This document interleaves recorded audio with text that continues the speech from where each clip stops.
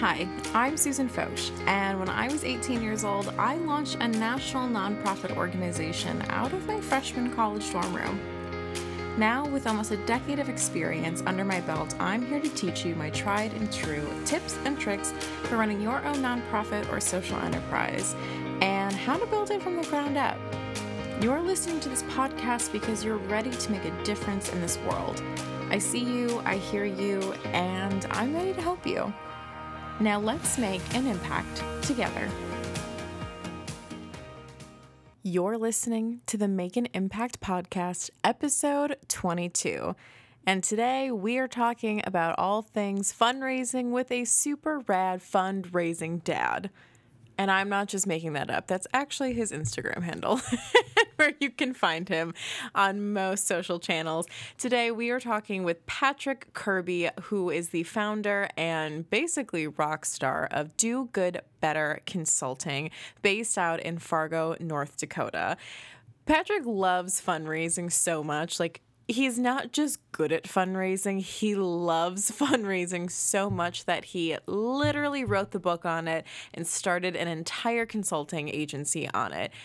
Basically, if there's someone you want to talk to about some great fundraising techniques, this would be your man to do so. And I'm hitting this topic really hard right now because, we're getting into Giving Tuesday. It is right around the corner, December 1st, Tuesday, December 1st. It's coming up super quick. And all of Q4 is wrapping up, which for nonprofits, this is our mecca. This is the time that we are trying to hit fundraising so hard over the head, end the year strong, especially a year like 2020 when we all have been struggling financially.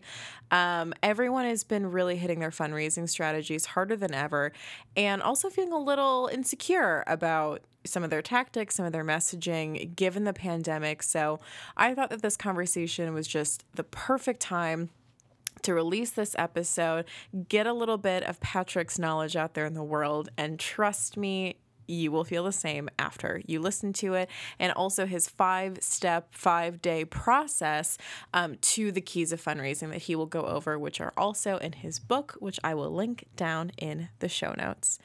But before we get started, I need to make 2 quick announcements before we can get to Patrick. Number 1, as I've mentioned 1,000 times, Giving Tuesday is coming up. If you haven't listened to the episode with Mallory Erickson talking strictly about Giving Tuesday, go back 2 episodes to episode 20. Check it out. You will love it and just totally eat it up and write down some strategies with it because she's amazing. But this year, I'm super excited because the Operation Not Alone team, which if you are new around here, that is the nonprofit organization that I founded way back when in 2013 when I was just 18 years old and had no idea what was going on. We've decided to do something super cool this year, and we will be sharing it very soon on social. But one of our dear friends and sponsors, Jack Chang with the Chang Real Estate Group, will be our matching sponsor this year. And so all donations that are made on Giving Tuesday will be matched by Jack up to $2,000, and we will be using basically every form of fundraising that day. So Facebook, Instagram, PayPal, just right on our website directly. All of these things will be available. But if you are waiting to look for some organizations to hang out with on Giving Tuesday, come hang out with us. We would love to have you and help us really just smash the goal of $2,000 for Jack Chang. Number 2, it is a favor, friends. If you are listening to this podcast, if you are hanging out with me in your ear, if you're hanging out with Patrick in your ear, I need you to pause. I need you to go to Apple Podcasts. I need a 5-star rating and review. I need it deep in my soul, and I can feel it. I can feel that you are listening to this and you haven't left a rating or a review yet. I don't know why. You don't have to be shy. Don't hesitate. Just hit the little pause. I will wait for you.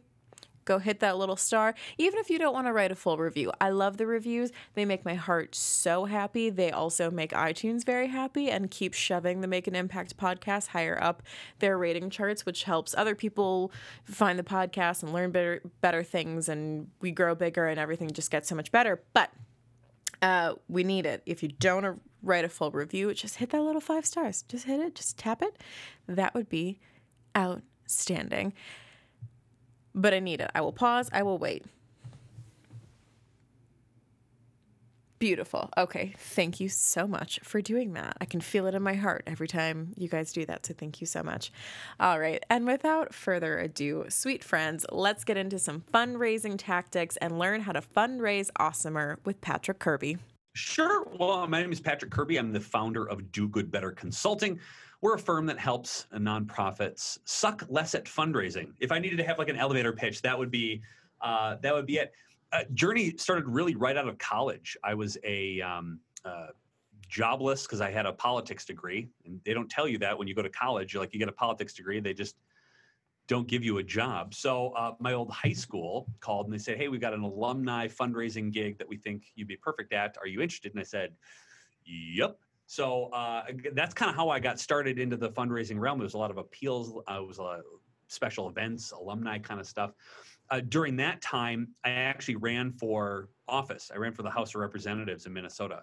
Oh, awesome. And it was great experience. Figured to use that politics degree for something. I got my butt whipped in the election, like overwhelmingly just destroyed.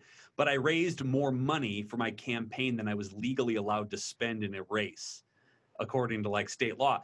So I could put a little thing in my brain, like, wait, I might be terrible at politics, but I'm a pretty good fundraiser. And that kind of stuck through the next sort of jaunt of the career. And I went to the Cystic Fibrosis Foundation, where I was the senior director that worked on the walks and their galas and that kind of thing.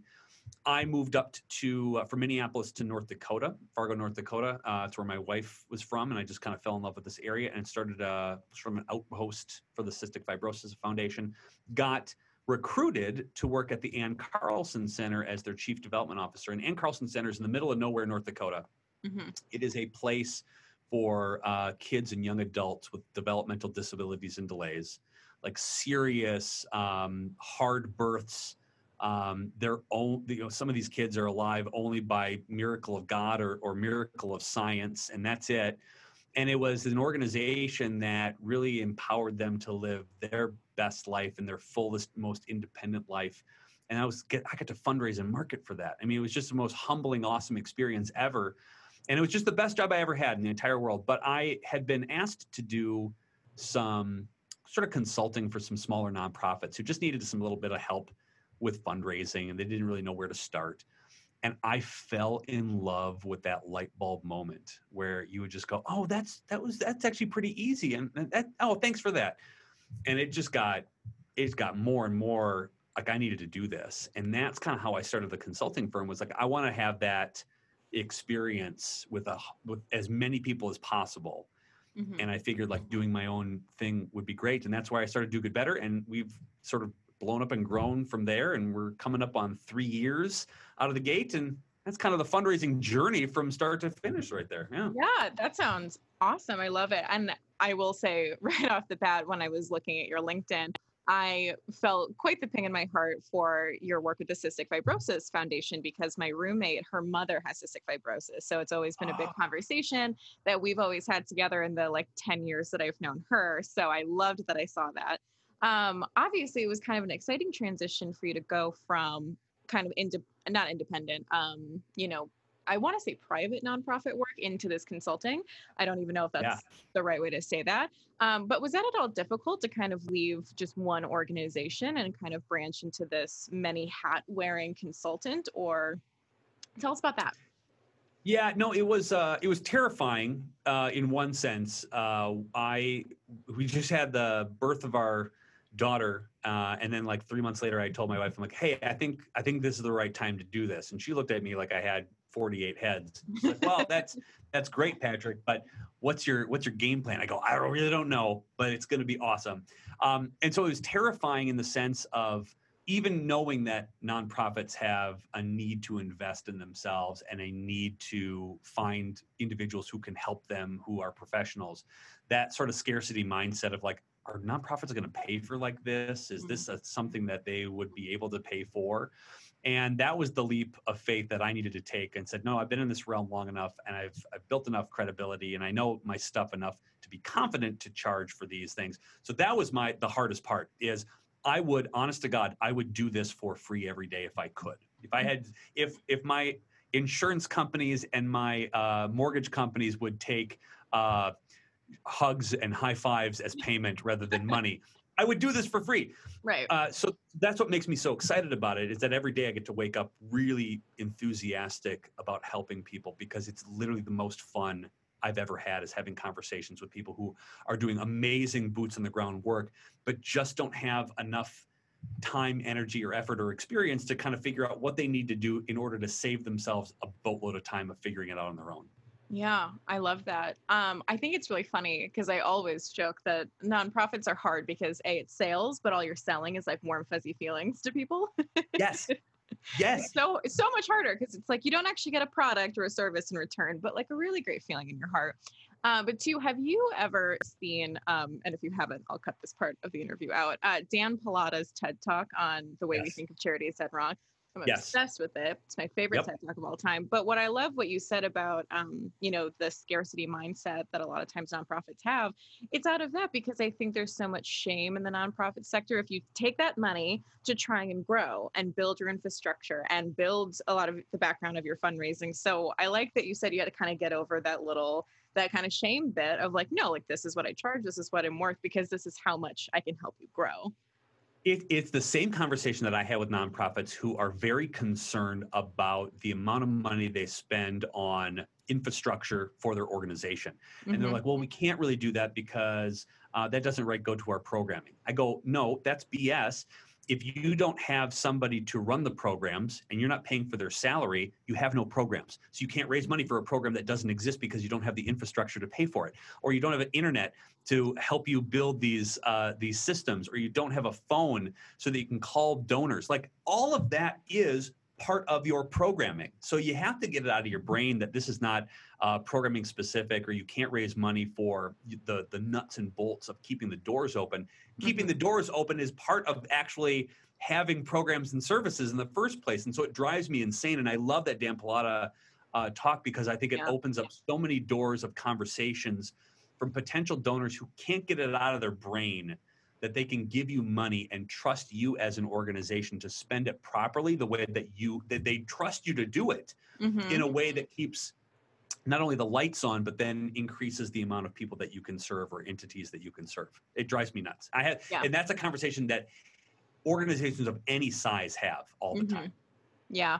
Well, and it reminds me of the charity water structure. They've always dedicated to a 100% model. So they made 2 bank accounts, one to serve their overhead, one to serve their mission, so that people were more conscious about donating to their overhead. But they've gotten $1 million donations to their overhead because people understand if you pay good people, then they can do good work. But you have to keep people there and let them keep their lights on in their houses.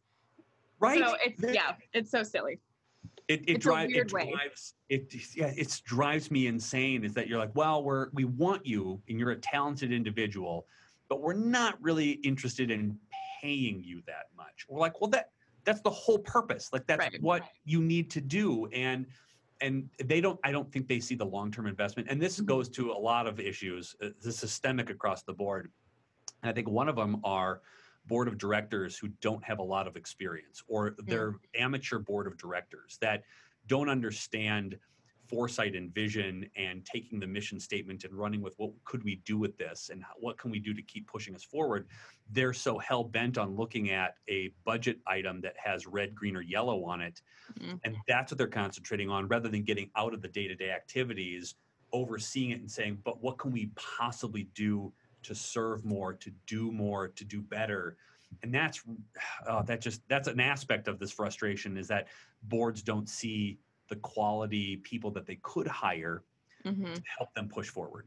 Yeah. Oh, I'm so glad that that we had this conversation. You have mind meld. This is exactly. It's always been a huge frustration with me. So I love when other people in the field have the same one. So, because I think this is how we can also start changing the whole entire structure of nonprofits in the future, so that we actually have talented, like we can hire, going back to Dan Pilata, the Stanford MBAs Yes. to come back and do it, because now we have their talent, because now we can pay them for that. So Absolutely. No. love it. Yes. Agree 100%. Yes. Love it. So I want to hop over to your website, because obviously I did a little deep dive of it. What is fundraising therapy? Yeah. So when I'm trying to figure out what I do, and that's most people think, hey, you do fundraising consulting. What does that mean? It's a lot of hats. The one thing that I pointed out a lot, especially on the website, is this fundraising therapy. I spend a great deal of time talking with either current or potential clients and just intaking. They just need to let it out to somebody. Mm-hmm. In the nonprofit world, I think people have, they look at other people's successes and then they compare it to what their own organization is doing. And they just think, well, clearly I'm not doing what everybody else is doing. They're doing so much better than I am. My board doesn't listen to me. My volunteers are a pain in my rear. There's no real place to talk about that with somebody who has had an experience or multiple years of experience within either those roles or at nonprofits. And it just feels good to release all this frustration that you've been having, because you can't tell it to your peers, because it's very incestuous in the nonprofit world. First of all, you don't want to feel like you're not living up to expectations from your own board. So you don't want to lay this out on the line to them. If you are an executive director or you're a higher ranking person within your organization, you don't want to download this to some other employee. So you need to talk to somebody who's not going to go and spill the beans to everybody else, so that you can start at a place or a conversation of how do I solve this? A mentor of mine back in the day when I was working in the boots on the ground fundraising, chief development officer operations kind of thing, would always say, all right, you get 5-10 minutes to complain, and then we're going to figure out how to solve it.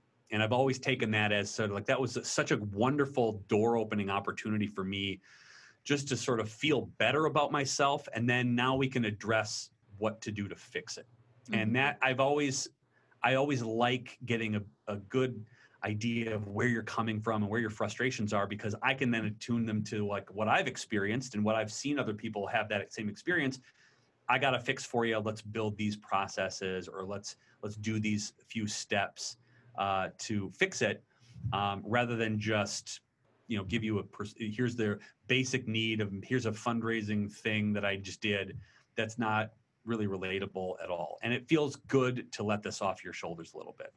Yeah, I've actually even heard that as a trauma technique, where it's you almost set a specific time in your day and also a time limit to kind of think about it, deal with it. Because when you can focus in on that, then you're not carrying it around all day long. Yes. You have this one designated time, you're going to unload all of these negative thoughts and feelings, and then you can keep going. So I love that advice. And also just even that little couple of minutes felt like therapy for me, for my own organization. So thank you. It's a safe space to do it in, that you don't have to go to your peers or your coworkers and do it. And I think that's just an important thing to do to build rapport. And it's an important thing to just do for your own mental health as a fundraising professional, for sure. Yeah, I love it. So let's talk about, so your fundraise, obviously you are a fundraising guru of sorts. Let's talk about, so what are things that you have learned that have been really successful? What are these tips and tricks that people don't really know that they have to, a hurdle to overcome to have a really good, successful fundraising campaign, whether that's in person, at an event, however that goes? I think the one thing that people forget, because we live in a world now that requires immediate self-gratitude, right? You just have to be gratified or have a feeling like we did something successful right away, is that people often forget that this is a long play. And they don't take time to just take a deep breath and say, what am I doing today as a donor relationship to move the needle forward for that long-term relationship, rather than what I can get in the immediacy. It's what board of directors rarely get, is that fundraising takes time. Great fundraising takes a long time. And I think really it's thinking about things that are not the size of your donor's wallet, but have everything to do with asking them questions about what they love, what they dislike, and really aligning them correctly with things within your organization, first and foremost. the money will come. The money will come when people are aligned with your mission and they really love what you do and they have high capacity. That will eventually come. But they want to feel like they're going to give to an organization that understands them. They're very donor centric, and we hear that all the time. And some people have sort of, well, then give them options or whatever. Get to know them as a person. Get to know them so you can align them with this program aligns with what you told me about your kids or whatever. And we usually go through a couple of things, maybe. And here's like a tip: if you're going to have this as a mental thing to go with for your rest of your week, you're listening to this podcast. You're like, what can I do today to move the needle forward? It's this. It's ask people about a vacation they went on. Right? You might get an answer for, hey, I shouldn't do this, but every year we bring up all the grandkids to a resort and we hang out as a family. Like, how many kids is that? Well, it's like 13. Well, what did you just find out in that simple question about asking them, not about if they were willing to donate to your organization, but what did they like doing or what did they do? A, they love traveling. B, they love their family. C, they probably really like kids. So if you have anything within that program, or your program where you offer travel to kids who can't get it, or kids programs, or some sort of family-centric programming that you would have, you now know this person is probably open to listening to your organization. That's a great tool to have in your back pocket rather than a list of things that they could help you fundraise with. And I think that mindset change to thinking, how can I play this for the long run, rather than the immediate gratitude of getting money in now, and how can I build myself a plan of action to just methodically march down the field rather than just sprint to the finish line. Oh, I like that. So have you ever seen anything that we do nowadays that's like a very outdated way of fundraising? It's interesting that outdated fundraising is actually making a comeback. Oh, okay. I want to throw this question back because Okay. it's funny. It's because think about mail, right? Still to this day, 70% of everything that you raise online is stimulated from something you physically get in the mail. And direct mail is something that a lot of people and organizations are looking at their budget line and abandoning because they don't find the value in it. Like, they're not thinking about it.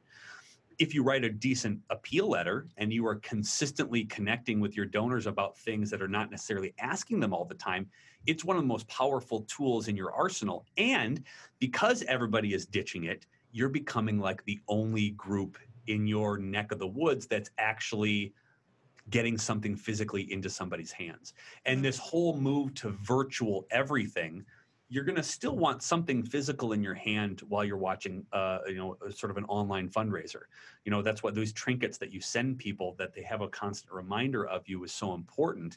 That old school fundraising is fantastic, and it's making, I think it should make a comeback, because it's something that's not a Facebook post. It's something that's not an email that gets lost. It's something that's not a tweet that gets maybe, or a text message that gets misinterpreted. You can craft out these beautiful messages of need and still make a massive impact for your donor base. Oh, okay. I like. It's a roundabout way Yeah. of answering the old school things. Yeah. No, And I but think what's really going by the wayside is pure, unadulterated, only digital campaigning, because I think it's too much. I think you get inundated with too much information now, and you have to do so much differently than anybody else to rise above. For example, in North Dakota, we have 5,100 nonprofits. Okay. We have less than 1 million people who live here.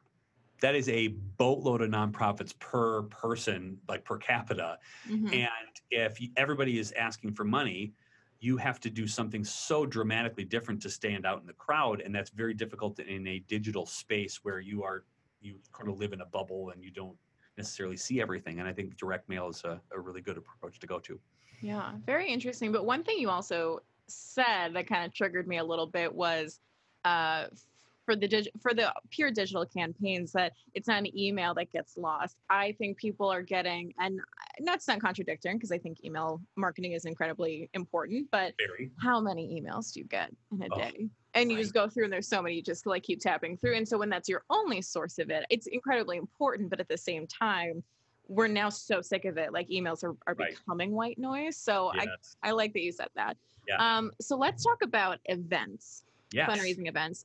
What has been some of your biggest pet peeves with in-person events and now with virtual events? Oh man. My biggest pet peeve in virtual events is not fundraising purposefully. There are an incredible amount of groups that assume everybody in the room knows what you need and how much you need, and then don't explicitly say that. Don't have a fund in need, for example, which drives me insane. Because people want to give to an organization. You can get a gift basket, and you can get something like that. It's great. But people are there to either know about your organization. If you're not telling them what you need or what you do or what your impact is, you are losing an opportunity to capture an audience's attention in the room. You've closed the doors. You've given them a bunch of booze. They're listening to you. Tell me what you want, and I will give it to you in some sort of fashion. And I've seen a lot of organizations just rely on, hey, we got notes on the table. Feel free to give what you can give. No, stop it. That's the worst thing ever, because you are now leaving it up to their own devices rather than positioning yourself as, we need to raise this money to do this. So please give this amount, or hey, raise your hand at certain levels. What makes me irate about the virtual events are people who just cancel them instead of converting to virtual events. You can't gather people in hundreds of people now in a room. So people are just canceling and say, hey, we'll ride this out, and we just don't need to fundraise, and maybe we don't think that we are as important as other needs in this area. Well, that's doing a disservice to those who support you, and it's doing a disservice to your momentum. And I really just find it disheartening for organizations who are not taking that digital route, or at least something in the digital world. And that just drives me absolutely insane. Yeah, no, that's a good thing to know though, because I think I saw that a lot this year with, how you can do a birthday fundraiser on Facebook. So obviously every year I do it for my own organization, which is called Operation Alone. Yep. And it's always utilized a couple $100s, which has always been so lovely. Friends, family, all those fun things. And this year I was so nervous to do it because I was like, the unemployment rate is skyrocketing. People are really tight with their pocketbooks. I was like, I don't know if people are going to donate. But what I promised in it was that everything I raised in that birthday fundraiser went to our new service, which was COVID relief kits, which was supplementing a week's worth of groceries for a family in need. And I said the cost of every single box is $40. And so if you donate like that much, then you will be matched up with, someone who needs that box. I'll let you know who that person is. And it was the most we've ever raised in a day. We hit the goal in a day because I was very specific. And I was like, we need $40 per box. Yep. So I like that you said that. It's like, kind of don't leave it up to people. They want that stake in the ground. Running a business, working your nonprofit, or just simply making an impact takes a lot of energy, which means you need the drink of champions. Coffee. Specifically, you need Door County Coffee, a gourmet coffee roastery on a mission to bring you the best coffee on the planet. And that isn't hard when they only roast the top 2% of Arabica beans grown in the entire world. Try any of their medium or dark roasts, like my personal favorite, the Heroes Blend. Or you can try one of their almost 100 delicious flavors like Highlander Grog, Frosted Cinnamon Buns, or Vanilla Creme Brulee. They ship all across the country, so try your first pot today by going to doorcountycoffee.com and using the code IMPACT for 15% off your order. That's IMPACT for 15% off at doorcountycoffee.com. And get caffeinated today. Do you think that we'll ever fully go back to in-person events, or is virtual fundraising here to stay forever now? Both, yes. So I think we will get eventually down the line, whenever this thing goes away, or gets to the point where people are just so fed up with it, they don't care. I mean, it's one of those two. I think that's going to be it. Yes, there will be in-person events. However, I think streaming and doing them virtually as well, and in conjunction with it, is here to stay. You reach so many more people in a virtual setting than you do in person. Your donors from across state lines or in different countries or throughout the region that can't make it to an actual event can still give to you in a virtual setting. And so what we're finding now is that clients of ours who are working with us on virtual events are raising more, have more engagement, have more people logging on than they've ever had who would be an in-person event. They get to control it from you save them time, right? So you're not doing a 3.5 hour event that you got to get dressed up and spend money on a new dress and spend money on new shoes, because guys aren't really buying new stuff. They're just getting in the closet, whatever. But that's kind of the bit, right? Yeah. So you're saving all of this money. You're saving all of this time. You're saving all of this energy of planning these events, and you're raising more and you're interacting more. And I think that's such a wonderful opportunity for nonprofits to maintain, even though in-person events will actually still happen. Mm-hmm. But that streaming mechanism and that engagement mechanism is so critical that I don't think people can give it up. I really don't. Yeah. So maybe kind of the future is always like doing a combined event. Like you can come to the in-person and you can mingle and you can meet people. And it's like, or if you live in California, hop on, like we'll live stream the whole thing. This hybrid thing is here to stay. And I think if it's done well and you're very purposeful with curating an event that is both entertaining in person, but is purposeful online, I think you're going to have a wonderful, great success. Yeah. Okay. I like that. And I also like the idea too, that we said, even if it is virtual, like still do something to put something in someone's hand, you know, that we still have a little bit of that buy-in, so they don't feel like they're just logging onto like a Zoom call for fun. Right. Yes. Awesome. So let's kind of transition a little bit to you. So a few things, again, I also was kind of curious to ask you. You seem to have quite the speaking business. You also like do a lot of keynotes. How has that kind of helped you grow the consulting business and kind of grow your name a little bit?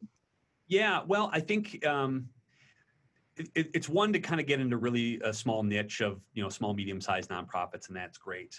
But I think speaking to a number of people, A, everybody has some sort of charity they always want. B, using all of my skills as a theater kid from a high school theater kid, finally putting them to good use.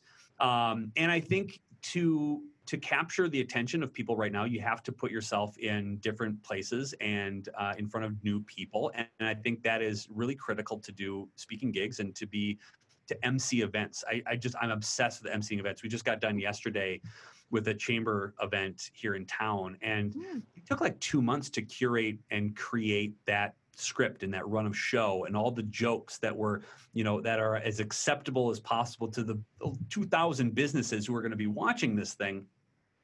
I think that puts a lot of creative juices in the brain that helps even nonprofits going forward or businesses. I've developed a keynote for businesses called Treating Your Customers the Way Nonprofits Treat Their Donors.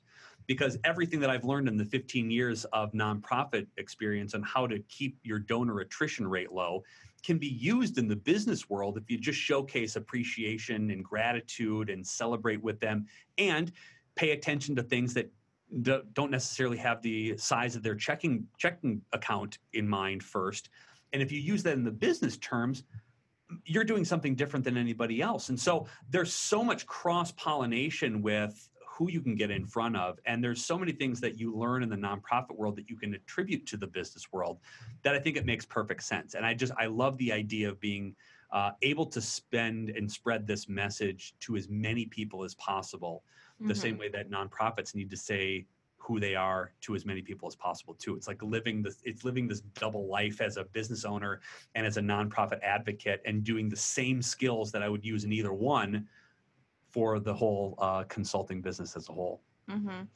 Minimum, I just love, I love that talk idea of how to, because I do think that would help a lot of businesses, the way that nonprofits care for their donors. Yes. And meet with them. So I love that idea. It's such a simple concept that I think people can so get behind, because it doesn't take a lot of money or energy. It just refocuses what they're asking and they're talking to and talking about. And I think that's really the key. And when you're trying to differentiate yourself from your competitors, is low price the only thing you're going to concentrate on, or is it the relationship? Yeah. I dare say it's going to be relationship, hands over hand, 9 times out of 10. Yeah. Well, and the other thing too, what I think I can gather from you, I haven't listened to a full speech of you, but I think what's important too is understanding that nonprofits can also, like you said, have fun, have Yes. jokes. It's not this this like very sad, almost I want to say doom and gloom, but I don't mean that. You don't always have to like make people cry to make people No. care. Yes. Yeah. Mm-hmm. Oh, I think a friend of mine, Scott Burlingame, who is an executive director up in northern North Dakota, gave a really wonderful talk, and he's in the developmental disability community. That's his Independence Inc. is his group that he works on, and he does a talk about inspiration porn, about how you're taking like the worst parts of like everything you see on TV and then using that as your only catalyst to raise money. And I'm like, oh God, it's absolutely true. And to your point, you can use humor. You can use that's relatable to most people. And if you walk around this nonprofit world and you just are dour and dire about everything, and everything's an issue, and everything is the worst, and everything is doom and gloom, people are going to get really bored with that. Look at your social media feeds, for God's sakes. I mean, everything is horrible and the worst. And you're drawn to comedy, light, people who are affable and sort of draw in that positivity and enthusiasm. That's what draws people in. And now you got a message that matches with it too. Get on with yourself. That's awesome. I love that. Yeah. Yeah. No, I love that. Because I always think about the Sarah McLachlan song commercial with all like the abused puppies, and it's just like at some point, like you can't make me cry with these puppies anymore. You can't do. And the sad songs, I was like, we've done that one to death. Like start making people laugh, make people have fun. Yes. So what other advice do you have for like budding public speakers that want to try and get in front of the nonprofit sector, but also the business sector? Because like you said, it helps you just get in front of more people and reach a bigger audience, quite literally, because you get to share with them. So what kind of tangible advice do you have for those people? The first thing that I would say is think about what it's like to watch somebody that you just thought was a bad speaker. Like, put yourself in the audience's shoes. I know everybody's got a message, and I know that everybody's got a story that they want to tell, and that's great. And harness that energy into your public speaking.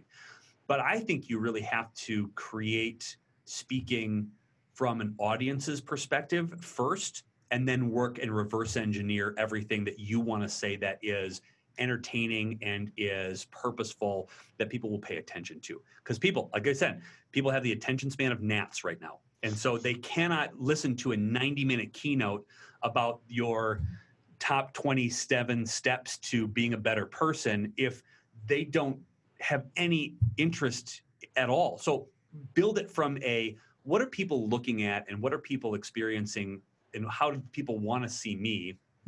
Reverse engineer it, and then build your speech from there. That's the number one thing that I would say. Number two is keep it way shorter than you think you should. Nobody has ever said, boy, that speech was way too short. Nobody. Not a single person on God's green earth has ever said that's too short. Everybody remembers the person that droned on for too long, right? And I'll give you an example. Think of the last wedding you went to where the bridesmaid or the groomsman talked for 98 minutes and they kind of rambled and all you wanted to do was get fed, but the food's not coming out until they're done, right? And the only thing you're thinking about in your back of your head is like, please shut up, for the love of God, shut up. So think about that and then do the opposite of it for your speaking engagement, because you want to leave people wanting to know more.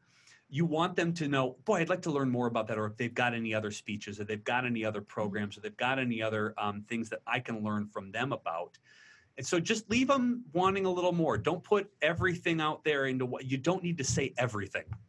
That you like tip number 2. Just it's okay not to say everything. And then I would think about it from a theatrics standpoint. And whether you need to take an improv class or whether you need to watch Les Mis 48 times, whatever you need to do, watch Hamilton at least 70 times. It's good enough to do that. Think about how that show runs, right? Let's talk. Have you seen Hamilton? I think most people have. Okay. I haven't. I know. Right. I'm terrible. I need to get on. You're not. I need to get some Disney Plus and actually watch it. Just get the free month and watch it 30 times. It's great. Okay. Deal. But regardless of it, it runs through the same theater reel that everybody else does. and watch for the pinnacle of the event and then the downstroke, right? So everything builds to a point. Mhm. Everything builds to something. Make that build and think of it as an audience who is sitting in the theater watching you, right? Everything stacks on top of something and it comes to a point, and that's your big ask or your big thing. And this happens to do with either speakers or nonprofit events or whatever. Like, it builds to something. And then the release is, and this is how we're going to make an impact or whatever, right? So just think about it in a way of a musical, or think about it as a movie or whatever that is. Think about your speech in theatrics, so that you're building the way that everybody is used to building a show. It doesn't have to be 3.5 hours long, but it just has to build, and you have to think about it in that particular way. And those are the three things that I would say as a takeaway from a speaker, up and coming speaker. Think about those kind of things. Oh, I love that. And the other funny thing you said about speeches going too long, I think it's a TED Talk thing.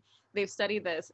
No TED Talk is longer than 18 minutes. They cut you at 18 because they learned that is the cap of human attention span. Yep. Like, if it's longer than 18 minutes, like, you stopped retaining it. And so it's like between 6 and 18. Yeah.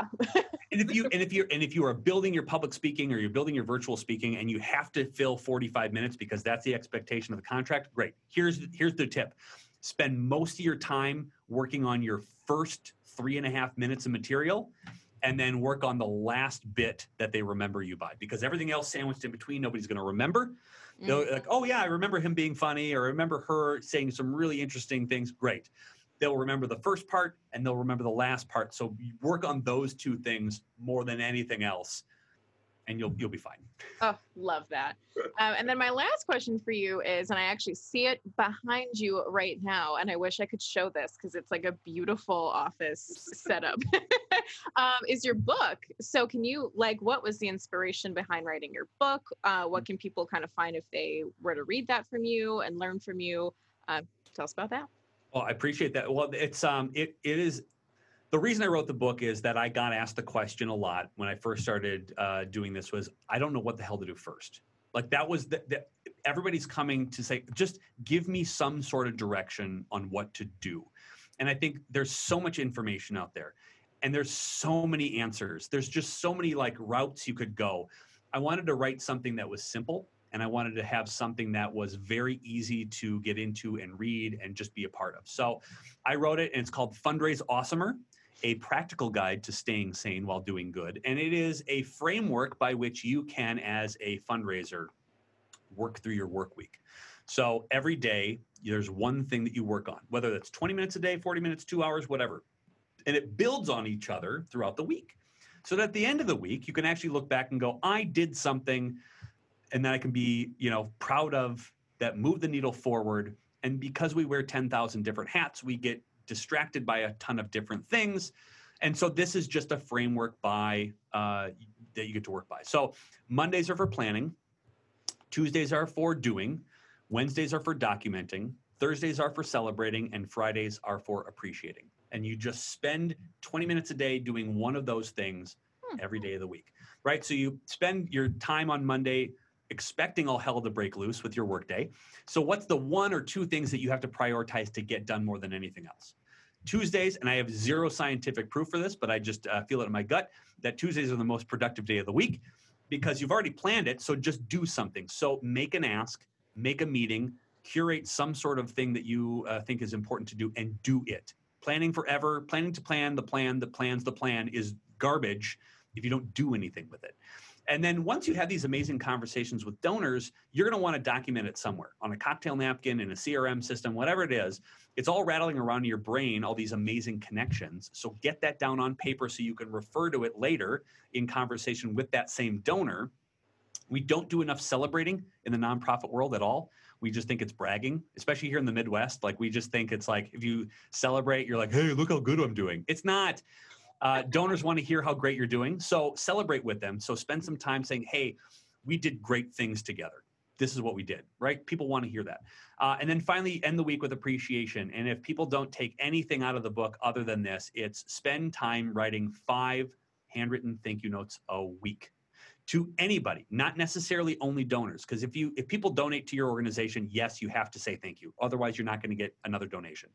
but spend time saying thank you to other people in the community, or leaders, or volunteers, or staff members. Be the organization that people have the expectation that you are the most grateful, full of gratitude for just life in general, because people are going to be attracted to you. And then by the time Monday rolls around, when you are in your planning mode, the last thing that people remember is a handwritten thank you note that had nothing to do with the size of their checkbook, by the way, just being grateful for them.